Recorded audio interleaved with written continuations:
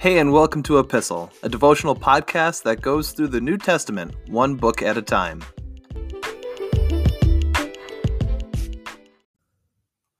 Hey, everybody. Hope your day is going great. We're picking up in verse 12 of 2 Corinthians chapter 2, and we're going to read to the end of the chapter. When I came to the city of Troas to preach the good news of Christ, the Lord opened a door of opportunity for me. But I had no peace of mind because my dear brother Titus hadn't yet arrived with a report from you. So I said goodbye and went on to Macedonia to find him. But thank God, he has made us his captives and continues to lead us along in Christ's triumphal procession.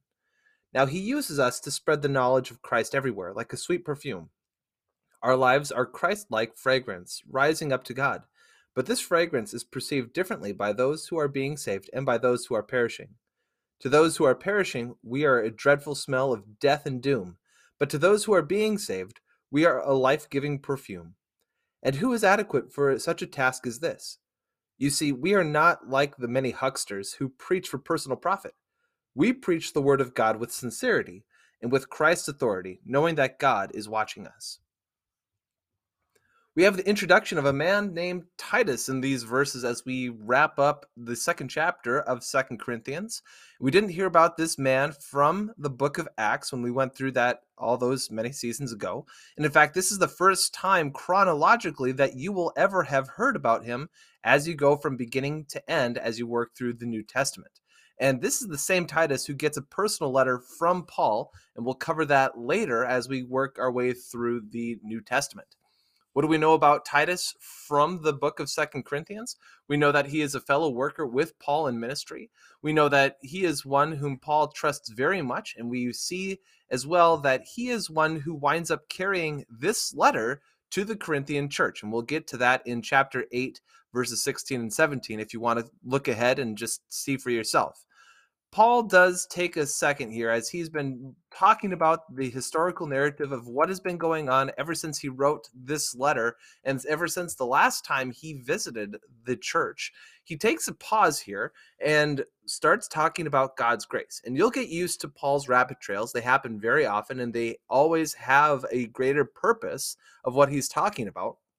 And the purpose to him pausing the historical narrative of just what's been going on in his own life is that it speaks to the greater focus of the letter as Paul starts to address not only God's grace, but the motive behind why he and his fellow workers have been proclaiming the gospel in the first place. And this is in light of all of the opposition that they have been facing as they've been dealing with these false teachers who would start to question and jeopardize the authority they had in being proclaimers of the gospel.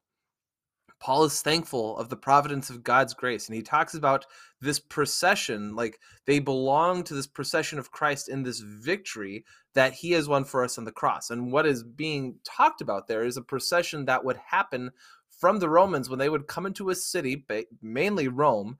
When they had been victorious, they would march their way through and they would bring the plunders of war. That includes the cash, that includes livestock, and even people. They would be walking with these conquering heroes through the city. And the idea that Paul is giving us here is that we are a part of Christ's procession as we continue to proclaim the gospel and as our faith rests in Jesus. Paul is thankful for the providence of God's grace in this, and he talks about God's grace as being the aroma of Christ. As we live our lives in Christ, we have a certain aroma, and he's not talking a literal sense of an aroma. He is talking metaphorically here. There's a greater picture of what he's talking about. He is speaking to the spiritual fruit that Jesus talks about from John 15, that by us abiding in Jesus, our fruits will be spiritual ones. And we talk about that a little bit more at the end of Galatians. But Paul is contrasting the fruit that the Corinthians would have seen in his own life, contrasting that to the fruit that they see in the lives of these other false teachers, these people who are trying to jeopardize Paul's ministry to the Corinthian church. For those who are in Christ, the gospel is a life-giving message. And for those who are not in Christ, the gospel also is a pronouncement of judgment in the sense that Jesus has forgiven us our sins. And if you are not in Jesus, the aroma of Christ is a scent of death. But to those who are in Christ, this is that life-giving, just life-providing aroma where if you are in Christ, every time you hear the gospel, it is a moment where you are refreshed and reminded of what Jesus has done on your behalf.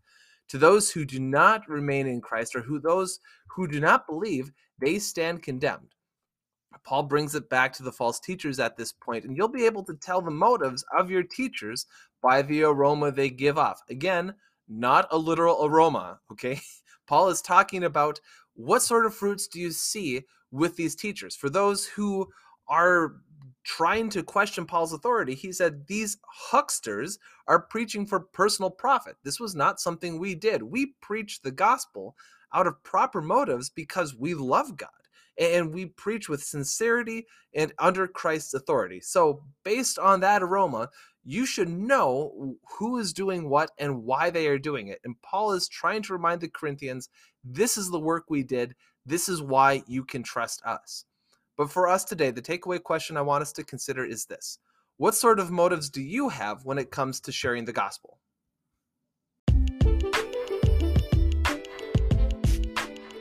Thanks for listening to Epistle. You can find, follow, and give feedback on our Instagram page at @e_pistle. You can find all of the episodes for this podcast wherever you get your podcasts, and please feel free to share them with a friend. Thanks again for listening, and we'll see you in the next episode.